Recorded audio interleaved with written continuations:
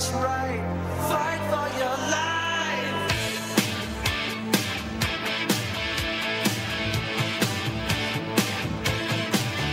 When it comes crashing down and it hurts inside, you gotta take a stand. It don't have to hide.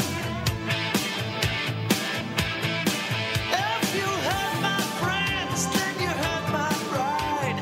I gotta be a man, I can't let it slide. I am a real American. Fight for the Ladies and gentlemen, welcome to another episode of Amerks Weekly. I am your co-host, Chad DeDominicis, and as always, joined by Keith Wozniak from Let's Go Amerks to talk about the latest with the Sabres AHL affiliate, Rochester Americans. Keith, what is going on, man? Hey! Good morning. We're doing well over here. Things are kind of taking a good turn. The team is playing well. They're getting scoring from a number of different players and different assists and putting up some wins. It's we're back to some polar opposites in this last little stretch. Yeah, I was going to say, though, that whole scoring thing, where you're getting multiple guys scoring, we haven't had that in a few games here. We either have Jack Eichel score or nobody scores. So we're kind of rolling on 4 games of that, which is one of the reasons we're sitting here on a 5-game losing streak in Buffalo. But Rochester is sitting on, like as you mentioned, a pretty nice winning streak. So they won 5-2 against Utica on Wednesday, 2-1 against Providence on Friday. And then maybe you could disagree with me, but maybe their most impressive 4-3 win over Syracuse, a red-hot Syracuse team yesterday. And here's the Amerks again rolling in, have themselves back in first place. Yeah, that was definitely a big win big win against Syracuse. They overall played a great game. They had scoring from different players. There was, Victor Olofsson scored. There was an unlikely goal scorer with Tyler Randall. The only downside of the game was goaltending, but when goaltending was slightly an issue with those 3 goals against, it didn't really make a difference when the rest of the team was scoring and playing well in front of them. So they put it together, and that was Syracuse's first regulation loss since October, I think it was 27. So they've been on a hot streak, and they got things together, and to go in and play in a tough building, which Syracuse is, and come out with a good win it was impressive. That's the kind of Amerks team that we want to see, and they delivered. So quickly, I guess we'll go to the goaltending because you mentioned that. That's where we'll start here. So they made an interesting move on Monday, and they brought up Jonas Johansson from the ECHL, and we kind of raised our eyebrows, and then the Hutton thing happens in Buffalo, which I'm not sure they're connected because of the call-up on Monday, and then Hutton played Monday, but I guess we really don't know. But Johansson got a game in on Wednesday. He looked good. He played again on Friday and looked good. I saw that everybody saw that nice save he made on Twitter, they're coming across. That was pretty nice. But and I know Wilcox played yesterday, right? Yes. So Johansson, 2 games, he's a former draft pick of the Sabres. How has he looked in his 2 games that he got? Yeah, he came right in, and he played 2 great games. That impressive save, that everybody saw from Friday night. The Wednesday game, it was one of those games where it just appeared that everybody was 18 skaters were contributing in front of him, so they made the game a little bit easy for him. He didn't really have to make any of those sprawling acrobatic saves because of 2-on-0 or 2-on-1 turnovers, anything like that. No, he came right in. He performed. He looked loose. Talking to him after both the games, he just seemed very relaxed and looking to get his opportunity. One of the things asked him was, there's with the goaltending current situation, it's limited options, and he said he's kind of looked at the who's made it, including Linus Ullmark where he is, and said, hey, if these guys can make it, why can't I? And I think that's maybe what's contributed to him playing well and him getting the opportunity. And it's going to be interesting to see what happens, over the next few days or weeks when, they have to make a move again. So I watched a lot of that game on Wednesday against Utica. It was on MSG, so I got a good chance to watch a good portion of it. And one of the guys I came away super impressed with, and it's going to fall into a question here. I'm going to ask you a follow-up question. Is Alex Nylander. I watched a few games last year with Rochester, and I barely really even noticed him during the play here and there. But I feel like throughout that game, he flashed. He created opportunities. He was in on scoring chances. He was quicker. He was in on the puck more. Is that just something that kind of play you've really seen from him all season and is kind of a lot different from what we've seen in the past? Oh, absolutely. And, I'm sure you kind of read the long article I wrote about Alex. And, Yep. It's probably the nicest thing we've said about Alex. And, in the 2 seasons he's been here, he's definitely playing just, more confident game. He's getting in those areas. He's working along the boards. He's creating scoring chances. One of Justin Bailey's goals from Friday night was, Alex working along the boards, and, he didn't touch the puck, but he kind of forced the pass out to the center of the ice, and Bailey took off. Yeah, he's just making plays all over the place. I think it was Friday night, might have been Wednesday night. Nights kind of blend together, but he's back checking more. He's forechecking. He's all over the ice, and just overall, you could tell he's healthy compared to last year. Now we kind of know a little bit more. Maybe last year would give him a little pass because he was playing with a groin injury all season. Right. First year was what it was, and now we're kind of seeing him play the way they want him to play and what he's capable of, and he's still the youngest kid on the team, which is kind of crazy to think about. Yeah. So I guess this kind of wraps into my question here. As I mentioned in the beginning, is the scoring issues for the Sabres in particular. Now, I don't know if they're going to make a move anytime in the future here because, they're pretty stacked up on the roster up top. But if this continues on and they're not getting any scoring, you would think eventually they're going to dip into Rochester. And, we've talked a lot about defensemen and, Pilot, and he's here. Rochester, we'll get to him a little bit here. But is it still, for you, is Nylander and I guess you could say CJ Smith, the two guys? I mean, as maybe Nylander maybe separate himself a little bit above CJ Smith as the guy, or would you still kind of roll Smith here? I guess I'm asking the call-up question a little bit early this time. Yeah, no, that question's easy considering you have the defenseman that's going to get called up and right. you want to send him back. So, I mean, I think, as of right now, CJ is still the guy. He's overall a more consistent player. Alex is better, but in terms of what you're looking for, CJ is still that guy. Quietly moving up the ranks is Rasmus Asplund, who is, all of a sudden he had 6 assists in the last 5 games since we last talked. One of those games he had 3 assists.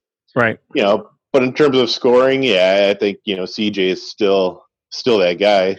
You mentioned Pilot I'm assuming he's been missed in Rochester, but maybe has the missing of him not been as great as you would have expected when he left? Yeah, that's they definitely miss him. I think that's where we're seeing the closer games. But at the same point, they're winning without him. He definitely makes the team better. But you had to give credit. That's where Jack Doherty's kind of stepped in, and hasn't played that much. Brandon Hickey, both of those guys are playing games and contributing. They got a couple points each, and as they miss somebody, other guys kind of step in, and they've even got some power play goals without Pilot. So it's not as bad, to say. We'll see over long term how it goes. But, they're definitely playing well without him, and I think that's what they knew would happen, so they kind of built the team around it. And down the road, we're still going to have to revisit that Taylor Fedun trade and see how things shake out down the road. But for right now, Amerks really aren't missing Pilot, but we still want him back. Well, I'm not sure you're going to get him back. I mean, realistically, I think eventually we'll get him back for a little bit, but I don't think it'll be for any extended period of time. So Matt Tennyson's hanging out up here, right? And he played yesterday, and he played like 11 minutes, very sheltered. I don't even know if he played enough to notice that he was terrible, but in a way he did. Like when it's just I feel like when you see Matt Tennyson at the NHL level, you're just like, ugh, and like you instinctively think that he's not good, which he's really not at the NHL level. And I think maybe one of the goals was on him yesterday, but that was the goal that made it like 5-2 at that point. It's whatever, but I heard a lot of potential chatter about Will Borgen being that guy they might give an opportunity to, and I think maybe they didn't go that route because they're going to get Scandella possibly back by Tuesday. But do you think Borgen, if they send Tennyson back and want to get Borgen a game, do you think he's deserved a look at the NHL, at least for a game or two? Absolutely. Will Borgen is kind of the quiet guy in terms of he's just a straight defensive defenseman. Last weekend, I think I sent out a tweet where he was, it was kind of a surprise when he ended up in a scoring rush and was at the front of the net. And Another play, he took the puck end to end and had a shot on goal, which was kind of surprising because that's just not the kind of player he is. But he's consistent. He has one job: get the puck out of the zone, get it up to the forwards, and let them do their job.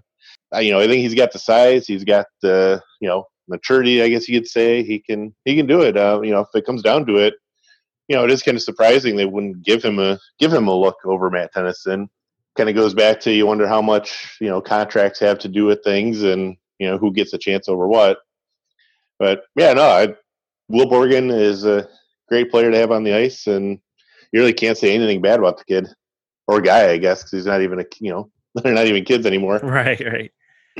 The other guy I want to ask you about is, both you and I both have been in a lot of conversations the last few days with this whole defense thing about Brendan Gooley, and so maybe just we can kind of, for those who do listen, I know we talked on it a few times. Maybe we can just kind of go over again his season as a whole. I mean, I know he started off rough, and it's the turnovers, and he really hasn't been involved offensively. I kind of feel like maybe that's starting to change here a little bit as we kind of get going the last few games, but maybe if you just overall kind of want to talk about Gooley's season and how the beginning is and how he is now, and then I guess that'll put some perspective behind why he's really not the guy who's getting that look right now. Yeah, I think it comes down to consistency. That's going to be the number one concern with every prospect, as far as how consistent are you. It's everybody's going to go through maybe 2, 3, 4 game stretches of either no points or not doing much.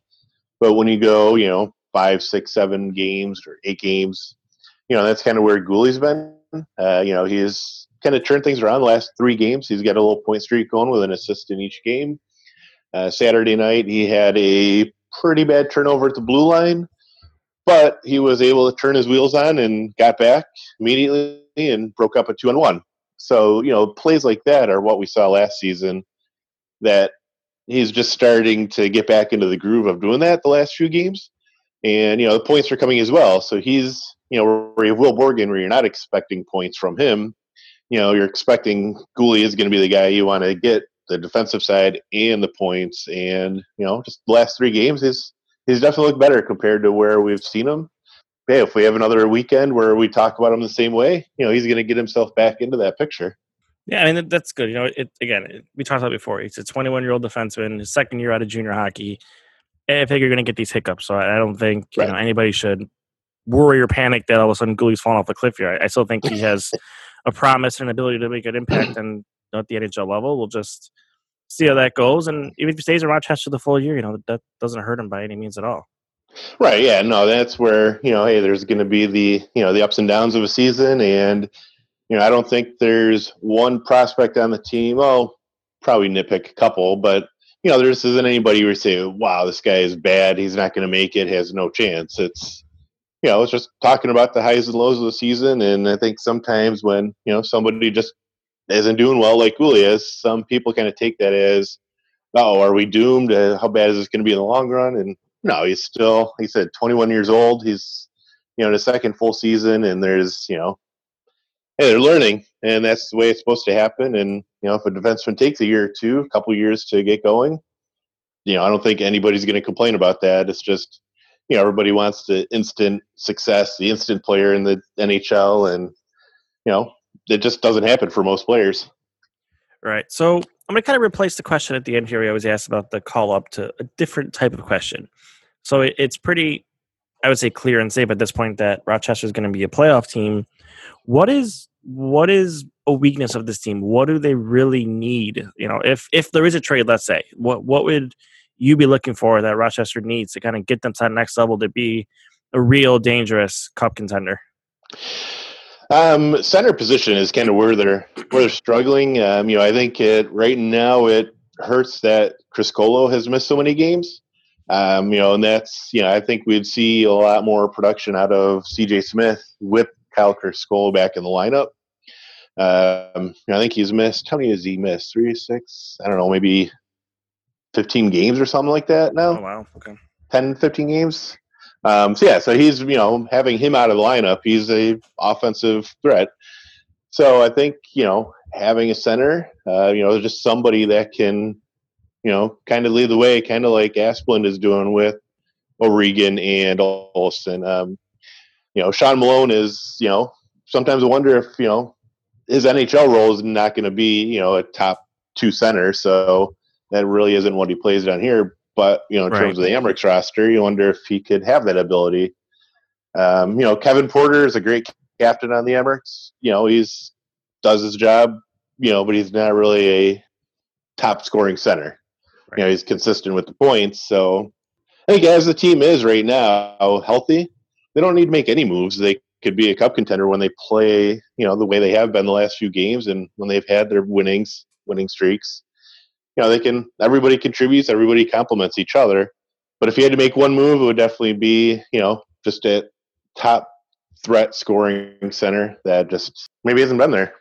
So 3-game week again, Wednesday, Friday, Saturday, and they're going to be home against Binghamton on Wednesday, home against Cleveland on Friday, and then on the road against Cleveland on Saturday. So quickly here, looking a week ahead, what are you looking for to continue the winning streak? I mean, I don't really know a lot about these teams are playing. I know Cleveland was behind Rochester, but I don't know if they've fallen off. And then, if I'm not mistaken, Binghamton's near the bottom. Yeah, Binghamton is near the bottom, but they're one of those teams that is, they give the Amerks trouble. Rochester lost 3-0 to them last week. There was one empty net goal, one fluke goal that was kind of kicked in when somebody tried to block a pass. Okay. And then, so there's one goal game. But they kind of shut down the Amerks, and they're one of those teams when you're at the bottom. It's the old saying, keep it simple. And, when you have the Amerks who are trying to be a fast scoring team and you go up against a team that tries to shut you down, it kind of makes it tougher. Cleveland is going to be interesting because we haven't, I think they only played them once. That was a game in Buffalo. And a lot has changed since then, obviously, with everything. So, I think those 2 games are going to be kind of like the Syracuse game where it'll, see where they're at. And, they can come away with 3 wins, even 2 wins against Cleveland. That's gonna kind of show that, hey, they deserve to be at the top of the North Division, and they're not just holding on; they're leading the division. Very good. So that is Keith Wozniak from Let's Go Amerks. Make sure you follow him on Twitter for the excellent Amerks coverage at Let's Go Amerks and his website, letsgoamerks.com. So for Keith and Chad, Rochester is doing great. The Sabres are not doing great. Rochester's back in action on Wednesday. Sabres are back in action on Tuesday against the Kings. So make sure you follow us along for that coverage at BTB Hockey. And like I said, at Let's Go Amerks. Keith, man, I hope things keep going great for you in Rochester. I appreciate the conversation, and we'll talk again next week. And hopefully we have both teams rolling again because those are the fun podcasts. Yeah, definitely. Stay away from our players, and have a good week. All right, man. Talk soon.